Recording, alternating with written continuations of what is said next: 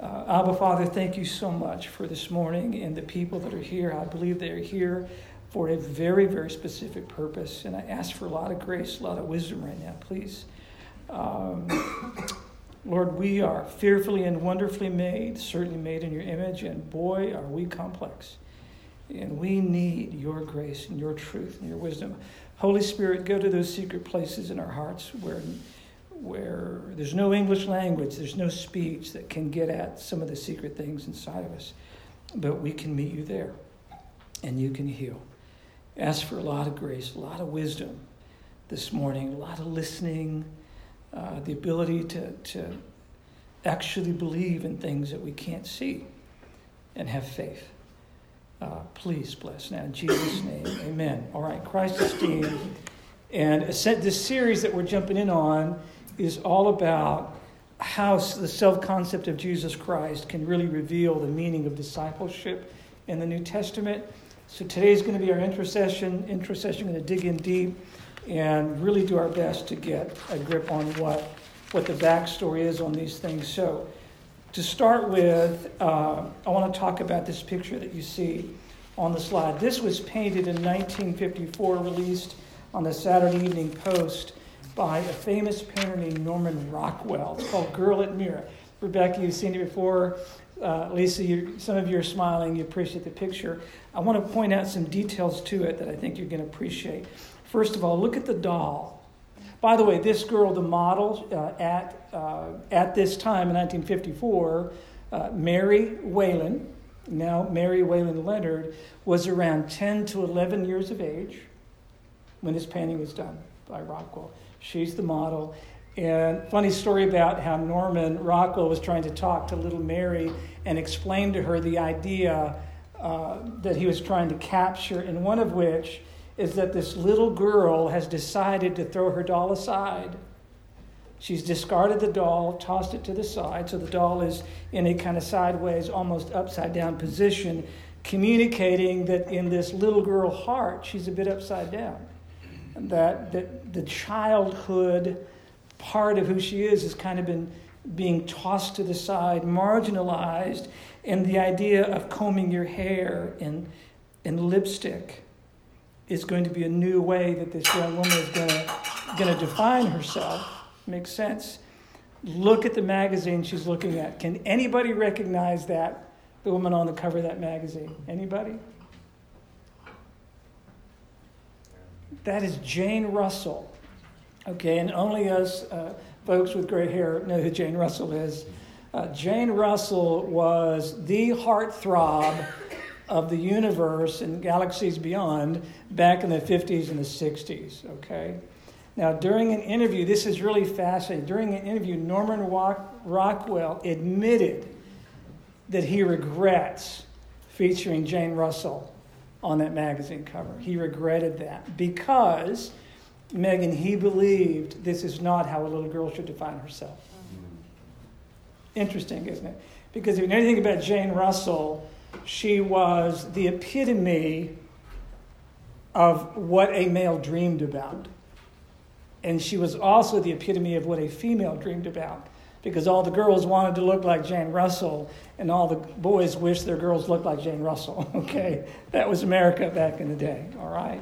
And there was a lot of scandal about Jane Russell, even in the movies, and how she was used to move Hollywood in the direction that it has gone.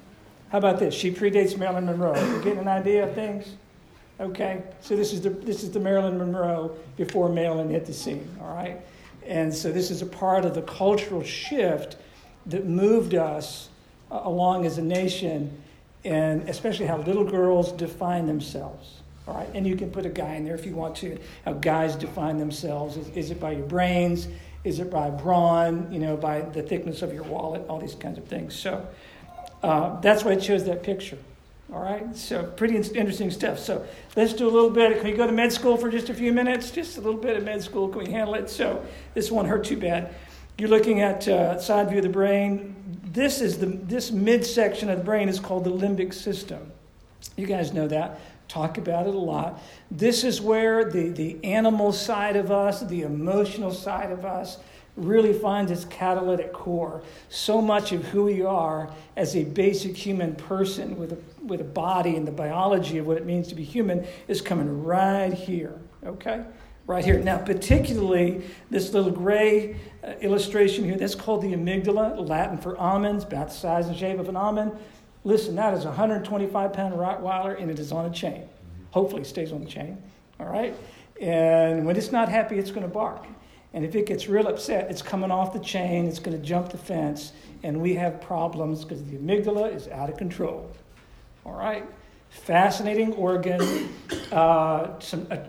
Some trivia about this. The basal ganglia, or rather the basal lateral nucleus of the amygdala, its job is processing emotion in response to threat. Now, the central nucleus will take it and say, hey, I understand through the basolateral zone, this is what I'm feeling. Central nucleus says, this is how I'm going to act. I feel this way, I'm going to behave this way. And it sends signals out, and boy, we can move into threat response. We want to fight, we want to flee, or we want to freeze and hope this stuff goes away. That's called repression, Ignore it and it goes away, right? Which never happens. Boy, it's the amygdala that is fueling all these kinds of things. Now, guess what? The amygdala processes emotion, primal emotion, and it also helps us process emotion in direct relationship with other people. Okay? Now, guess what? The amygdala has its own memory system. And guess what? It is quick to learn and slow to forget. It's a part of the seat of where we hold grudges. Right there. It's where your grudge is going to sit. And I'm talking about the primal side of a grudge and bitterness. And what the Apostle Paul said, a list of wrongs suffered. It's going to sit right there. And just like pages in a book, page after page, we can flip through, sheet by sheet, a memory of someone that has hurt us and caused deep pain. And the next time you encounter a human being, that amygdala is going to thumb through every page of all the people that have done you wrong, and it's going to advise you to do what it takes to protect yourself. And for a lot of us, that means we go into retreat mode or we go into attack mode. And we destroy the person that's threatening us, or at all costs, we avoid the person that's threatening us. All right. A couple more things I want you to see. This is another good slide here. This is your forebrain, smartest part of your brains, right here. All right. Medial, orbital, frontal, prefrontal cortex. That's the zone that helps you manage self-control and regulation of your emotions. Now, guess what? We're going to put two things together. The orbital, medial, prefrontal cortex helps you manage your relationships, your emotions, your response to people, self-control concepts right here. It's getting information from the amygdala. I don't like this person. They're threatening me. Prefrontal cortex is going to try to mediate that and say, hey, should we punch him or should we run? What should we do? I don't think it's that big of a threat. Let's calm down. I had an emergency call last night from a client that was very, very upset. They didn't like my response at all. So they shut me down. And then, well, I'll see you next session. And we'll talk about it then, Pop, just like that. Because they weren't too happy with my response on the front lobe level. They wanted to go for the jugular. And I said, no, not a good decision. Let's kind of ratchet this thing down a bit, okay? So this kind of stuff happens, right? Now watch this. This zone right here, this is exciting. Fusiform face area. This is the place in your brain that helps you recognize a face. That's the place that helps you recognize a face, all right? And guess what? If you get some trauma to that zone of the brain, you might have a condition called prosopagnosia. You can't recognize a face.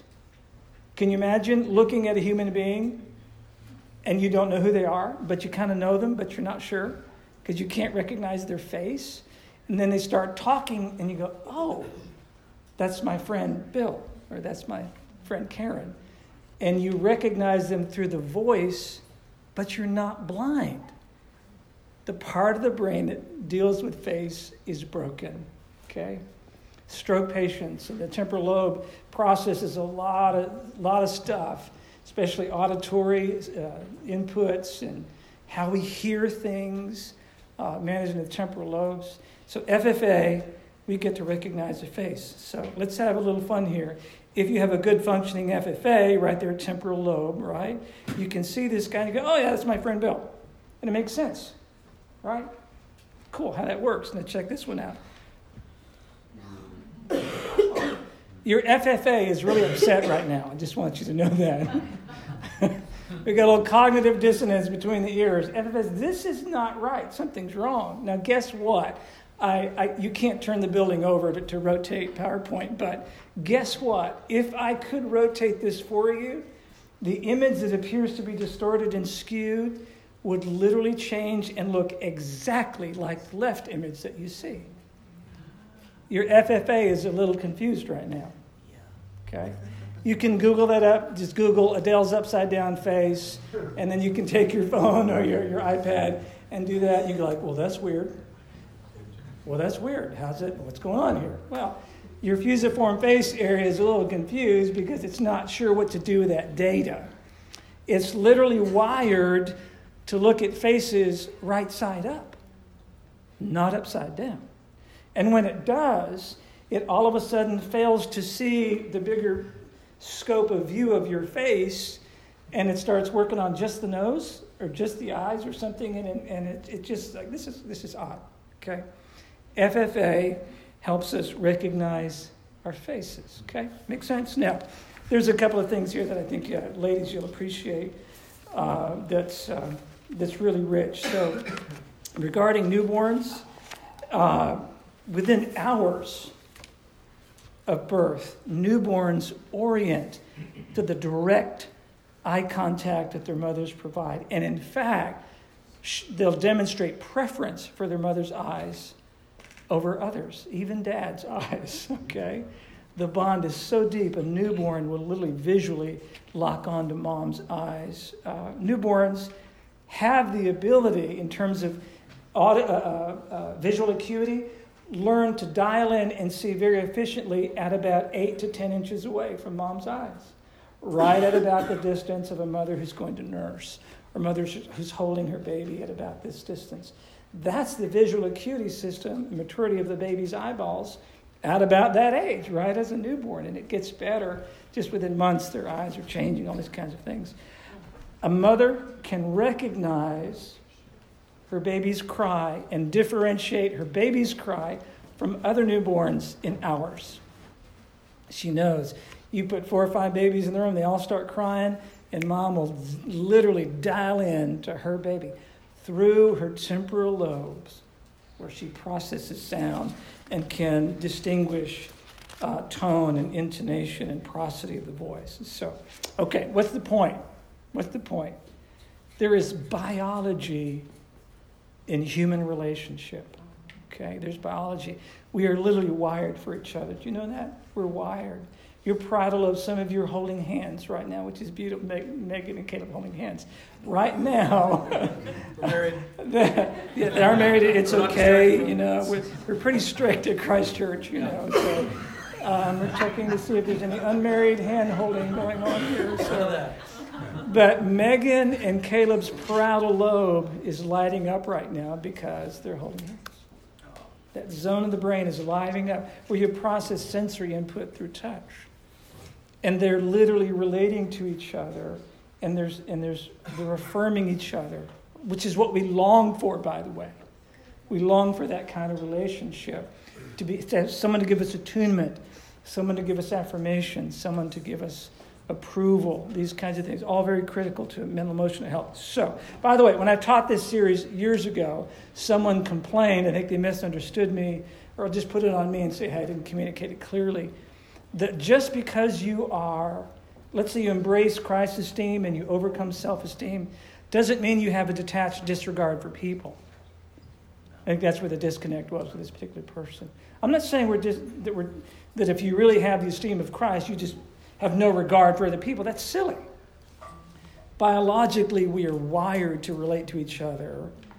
And if you do have healthy Christ esteem instead of unhealthy self-esteem, it literally gives you the ability to have better relationships and not disregard. So, concluding statement here, those of us who have experienced consistent and normalized attunement, affirmation, protection, and moral spiritual integrity, pay attention, by both parents in a healthy marriage, you have core resources to help you flourish as an adult, if you have that. And if you don't, you're at a deficit. And you've got to work extra hard to make up for some deficits and loss in your life, okay? We literally need each other to heal and to grow up. In fact, regarding my clients, a couple of observations. Number one, I deal with this issue of self-esteem and self-worth every day, almost with every session, with every client. Because to the person, there is some deficit by a damaging mom or dad and an unprotecting mom or dad. Do you understand? There's a threatening parent and there's an unprotected parent. In almost all dynamics of my clients, that has happened. And as a result, a little girl experiences a distorted, damaged view of self without a protecting parent to help offset the damage of a threatening parent. Or the little boy, same thing. Huge deficits. The little boy experiences the wrath of mom without a protecting dad, or the wrath of dad without a protecting mom, or in worst case scenarios, both. And that stuff, remember, the amygdala learns quickly, never forgets. They carry that stuff into the adult world. That is why we understand that children believe how parents behave. Children believe how parents behave. And so if mom and dad have a sense of being calm and loving and kind gestures and words are the normal routine of the day, man, it's the coolest ever. It is absolutely cool. And the child learns to be at home in that, okay? Makes sense? Now, a couple more things, and we're going to go into some scriptures that I think are going to really help lock some stuff down. So let's talk about what self-esteem is. In our culture, self-esteem is simply this. I see myself being seen by you. Okay? I see me being seen by you. So if Kana, my dear sissy, if she sees me and she smiles at me and she says nice things to me, what do you think she's doing for my self-esteem? Build it, because I'm literally feeding off of her. I see myself through her eyes. And so if I see her seeing me and being kind to me, then I feel good about myself. But if Kana says to me, you are the shortest, dumbest, most boring little white guy I've ever met in my life, what do you think my self-esteem's going to do? It's going to go, yeah, it's going to blow up right then and there because Kana thinks I'm stupid. Makes sense? Yes, and she's laughing to affirm that she probably does think I'm a goofy little guy. You know, humor sometimes communicates truth. Did you know that? So, I see me being seen by you. Now, there's something deceptive about the title self-esteem because it's really no such thing. It's more like other esteem, right? It's really other esteem. Because if I had the coolest new car you could get off the lot in 2018 and I had nobody to show it to, it's not so cool, right? You want to show off your stuff. Why? Because you've been bitten by the bug. You've got self-esteem, which is really other esteem. And so if you can wear that great new outfit to work, you kind of strut in because you want to be noticed. Does this make sense? Okay. Now, part of that, please understand, it's just biology. We're wired that way, okay? We're wired to be sensitive to how people see us. Did you know that women, because of their brain design, are far more efficient in reading facial cues than males? For example, okay, Dave, Big Dave Steinman comes in the room and sees Gordon, and Dave's had a lousy week, and he's just tired, he's got his little cranky britches on, and here's Gordo, he's busy too, and they see each other, and they go, hey, yeah, coffee, yeah. And they're doing good. Everything's great, okay? But if Joni and Debbie walk in the room, in nanoseconds, Joni goes, what's wrong? What's the matter? No. Did you have a bad week? I can tell. It's just in nanoseconds, they're reading facial cues. This is all, by the way, empirically based. It's all measurable.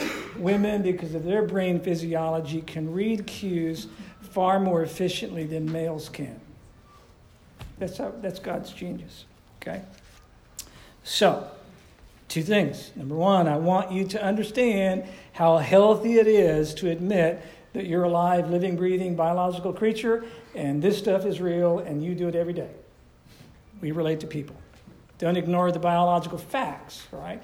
Number two, don't ignore the fact that you are a product of your culture. You are. For example, let me demonstrate this, okay?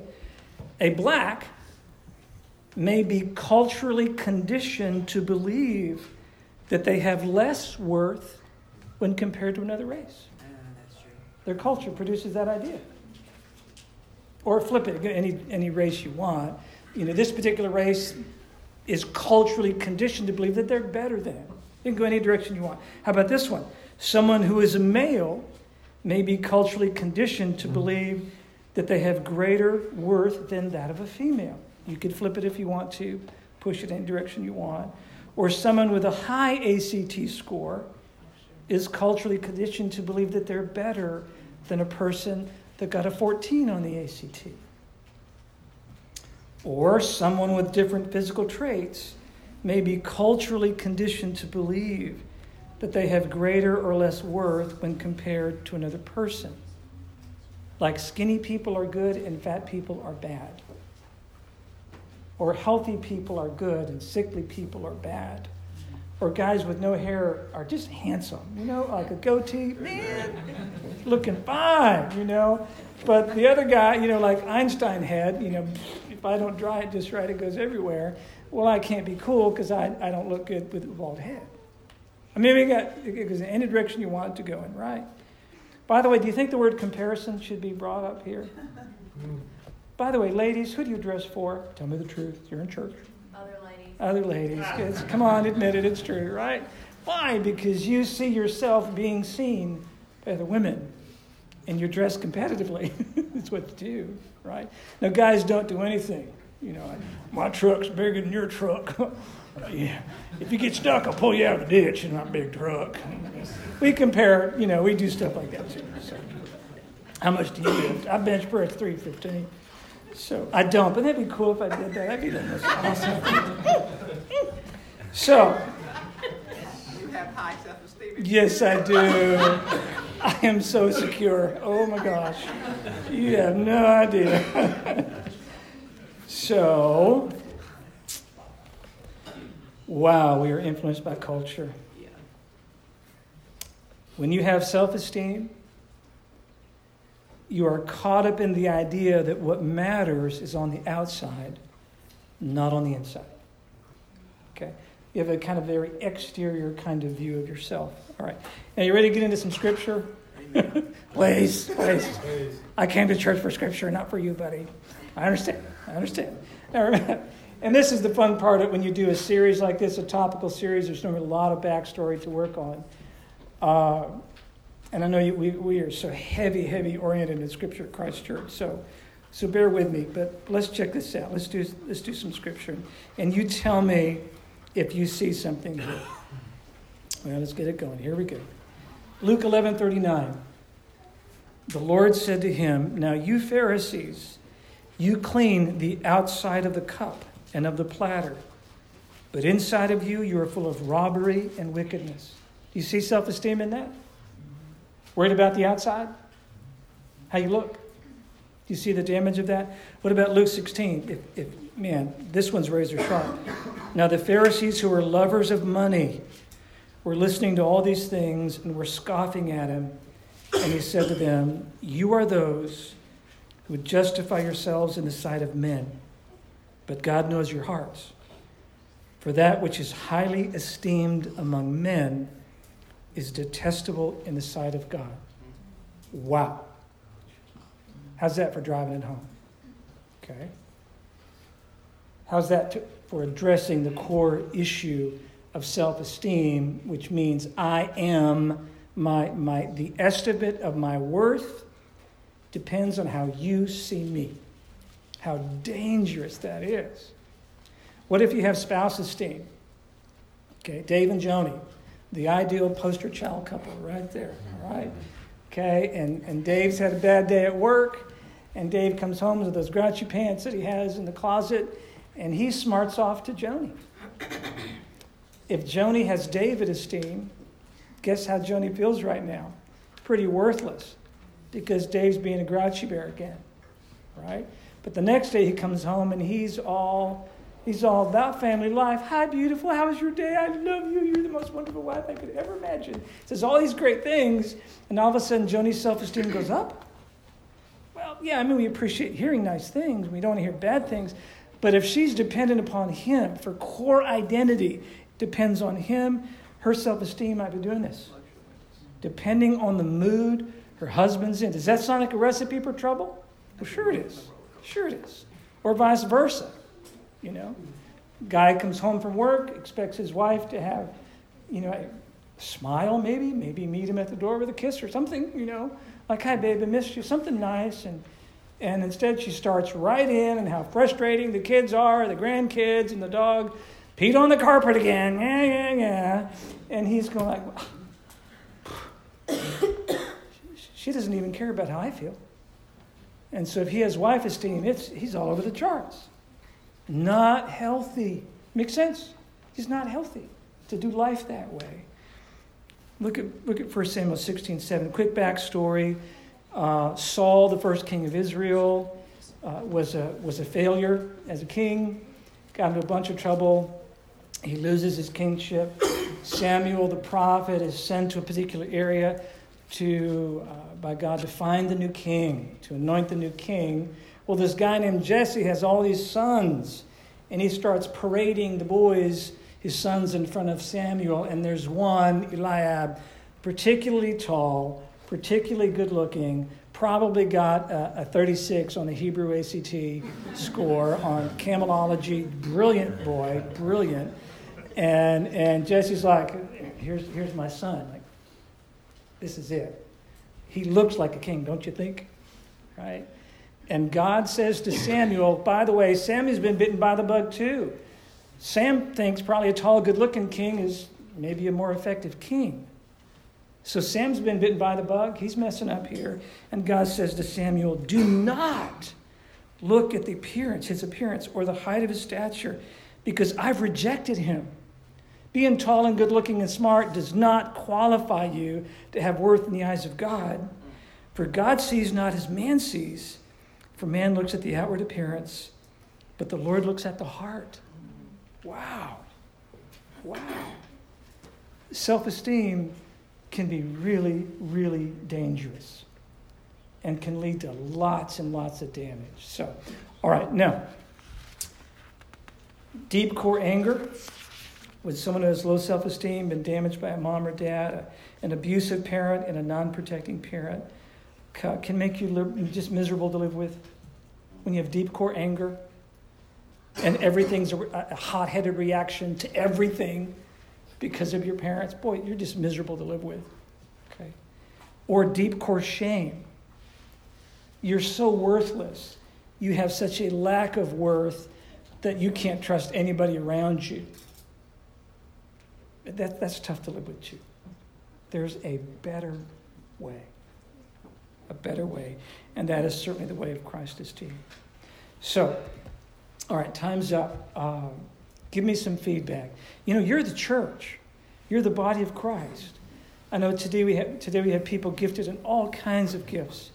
If you're going to speak and give comment as though the Spirit were speaking through you, what would you say? Why does this matter?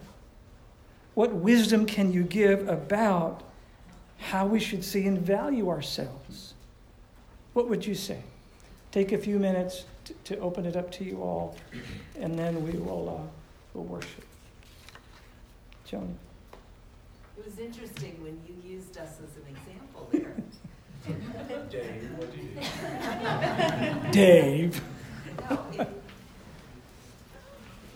there used to be a time in our younger married years where his mood would affect me, and I would have to think through, where did I go wrong, or what can I do? But when I got things straight where my identity really was, my identity is in Christ. Yes. I am better off, and he is better off by me not responding to his ups and downs. And it's vice versa. I have a down day or something or other. It's better for him to not respond to what I am doing in the same way because of his identity in Christ. Yeah. Once you discover that, it makes all the difference. Yeah. Did you hear what she said? Once you discover that your identity in Christ is real and it really does apply to you, it can calm down so much stress, so many unhealthy reactions in your relationships. You can begin to enjoy life.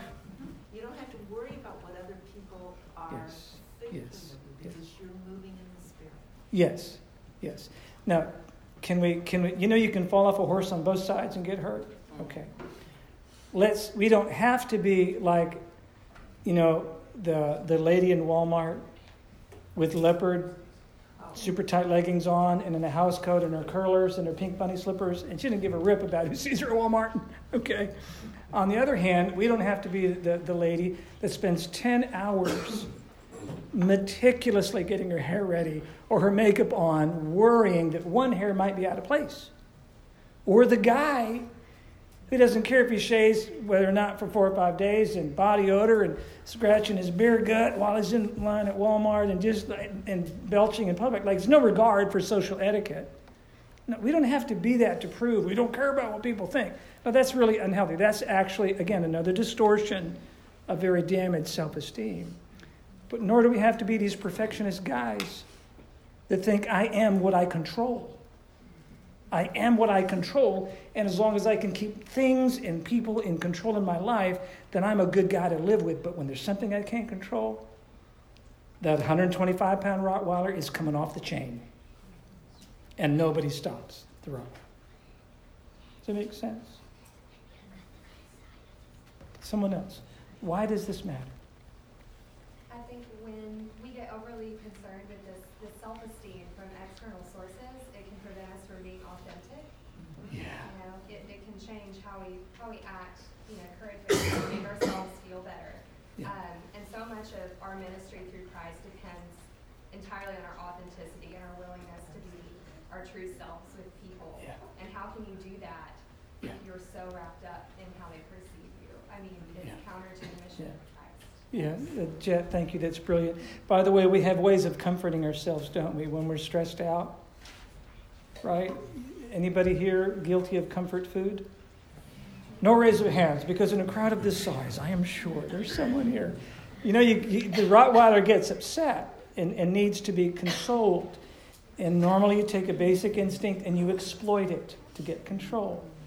And so you've got comfort food. You've got comfort shopping. We call it retail therapy. Yes, exactly. There's comfort drugs. There's comfort sex.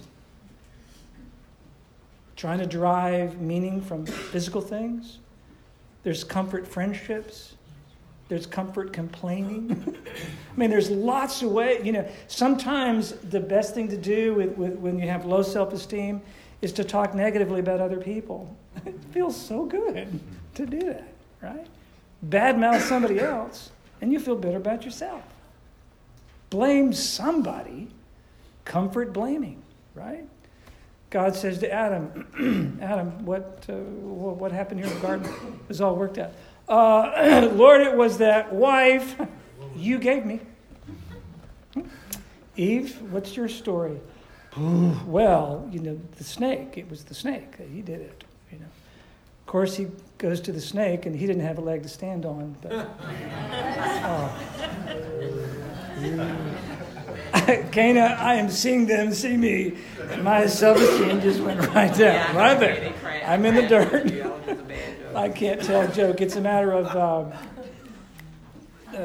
timing. That's what it is. Okay, Mason. As somebody who's recovering from others' esteem, I just want to point out the importance of accepting responsibility after the cultural effects upon us. Yeah. And so, especially within relationships, whether growing up or friends or just society impacts us deeply, we are allowing them to give us that esteem.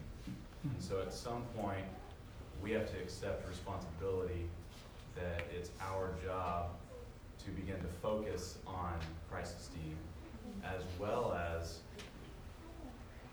pour into those unhealthy relationships in a healthy way without expectations of anything changing.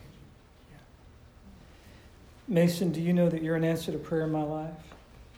Likewise. Thank you. Boy, did we just feed each other's egos on that one. Did you hear that? Whoa. But seriously, he leads Regen on Thursday nights. Did you know this is what they deal with every Thursday night? The roots of it. Really? And how when there's a damage and distorted sense of self, you will compensate. Hey, the Rottweiler wants his share, right? The amygdala wants his share, and he'll get it. And this is where you have the onset of addictions. And there's a myriad of forms that we get involved in addictive behaviors. And that's what he deals with every Thursday night. Thank you for being a part of the answer. Thank you. And Stephen, hold that thought. Mason, it's the front lobes where we take responsibility and we say, I am no longer going to be controlled by the 125-pound Rottweiler. I control the dog does not control me. And that takes quite a bit of brain muscle to settle that and be responsible. Stephen? It's really important to know that we can't just turn away and manufacture our own esteem. Like you can't just insulate yourself from all of your culture and everything and just expect, well, I'm going to have self-esteem, so I'm just going to think good thoughts about myself. And piggyback off what Jet was saying is it's also your culture, just you can be in a most positive culture in the world, and still when that culture fails you, that positivity goes away, or you can be raised in the negative. It's like feeding the dog. You can give it good food or you can give it bad food, whichever one. But all of those, a positive atmosphere or a negative one, is going to be inconsistent. The only thing that's consistent is Christ, is God himself. And so I want to read Hebrews 13. It says, let the love of the brethren continue. Do not neglect to show hospitality to strangers. For by this some have entertained angels without knowing it. Remember the prisoners as though in prison with them, and those who are ill-treated, since you yourselves are in the body. Marriage is to be held in honor among all, and the marriage bed is to be undefiled. For fornicators and adulterers God will judge. Make sure that your character is free from the love of money, being content with what you have, for he himself said, I will never desert you, nor will I ever forsake you. So that we confidently say, the Lord is my helper, I will not be afraid. What will man do to me? Remember those who led you, who spoke the word of God to you, and consider the result of their conduct. Imitate their faith. Jesus Christ is the same yesterday and today and forever. Yeah. And so if you want consistent esteem, it has to be rooted in Christ. Because the most positive thinkers, if your parents are just positive but they're not believers and they're not feeding you Christ, that positivity is going to fail at some point because we're human. And then also on the other end, especially, Christ is the only consistent thing. So if you're not a believer in this room and you're struggling with this, you can't just surround yourself with self-help, positive things and be a part of 7 groups, 7 nights a week. That's going to help you. It has to be rooted in Christ, and Christ is the only consistent thing. So I would encourage you to seek out Christ in the way he thinks. And it's all rooted in this, but there's a reason why we push Christ, why Christians believe in Jesus, because he is consistent. He's the consistent dad that you didn't have. He's the consistent mom that let you down. He's all those things. He's better than that, and he is consistent. Stephen, you've spoken such wisdom. So let's cap it by saying this. Jesus Christ is not a moody husband. He's not a moody wife. He's not a moody father, and he's not a moody mother. He's very, very different. Yep. Can I read it? This whole verse? Yeah. James 1:25 from the Message says, "But whoever catches a glimpse of the revealed counsel of God, the free life, even out of the corner of his eye, and sticks with it, is no distracted scatterbrain, but a man or woman of action. That person will find delight and affirmation in the action."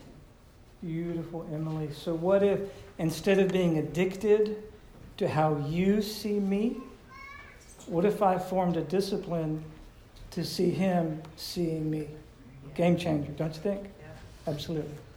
We're just getting started in this. This is session 1. It is going to be critical. Please stay with me for the next few Sundays. It's going to get better and better and better.